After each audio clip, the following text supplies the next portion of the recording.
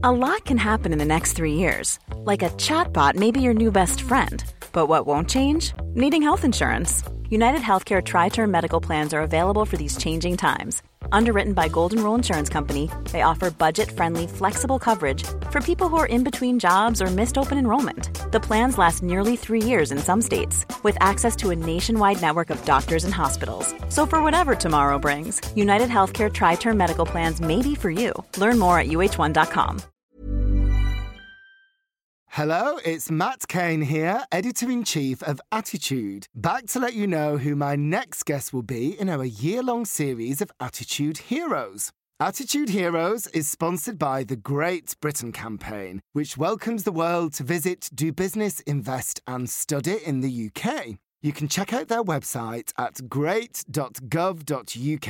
And our co-sponsors are Jaguar. If you'd like more information on their products, then you can visit the website jaguar.co.uk or look out for them in the latest issue of Attitude magazine.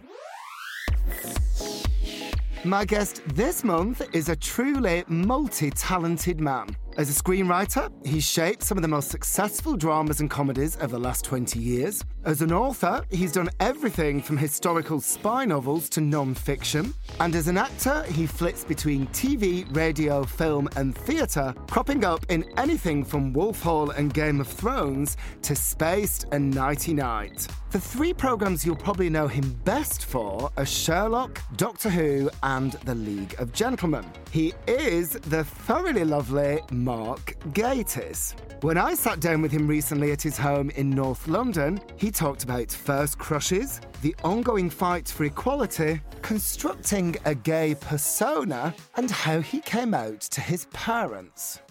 I was visiting home. I was about 20, I think, and my mum one night just asked me. She literally said, "You have a lot of friends who are girls, but they never seem to be your girlfriends. Beat. Are you not interested in girls?" And I went, "No." And that was it. And that evening was like, it was such a relief. What I particularly remember, Star Trek was on, The Next Generation. This is suddenly becoming a very Mark Gatiss story. No, but it was. I'm not a fan of The Next Generation, but it was on, and what's his name? Will Wheaton, Wesley Crusher. We had this sort of conversation. It was just really easy, and then my mum made the tea, and she said, "He's a good-looking lad, isn't he?" And I went, "Yes." Full credit to your mum. It was just marvellous. But the caveat was, you see, then I said, "Well, I better tell Dad," and she went, "No, it'll kill him." So rather against my better judgment, we didn't tell him. And then I went back to wherever I was living, Leeds, or I can't remember, and I was on the phone to her about a week later, and she said, "Oh, your Uncle Jack came. We had snow. I told you, Dad." And she just dropped it in like that. I went, "Oh." So she told my dad, and then told my sister and my brother, and I kind of felt, I was very relieved. It's like, I didn't actually have to do it.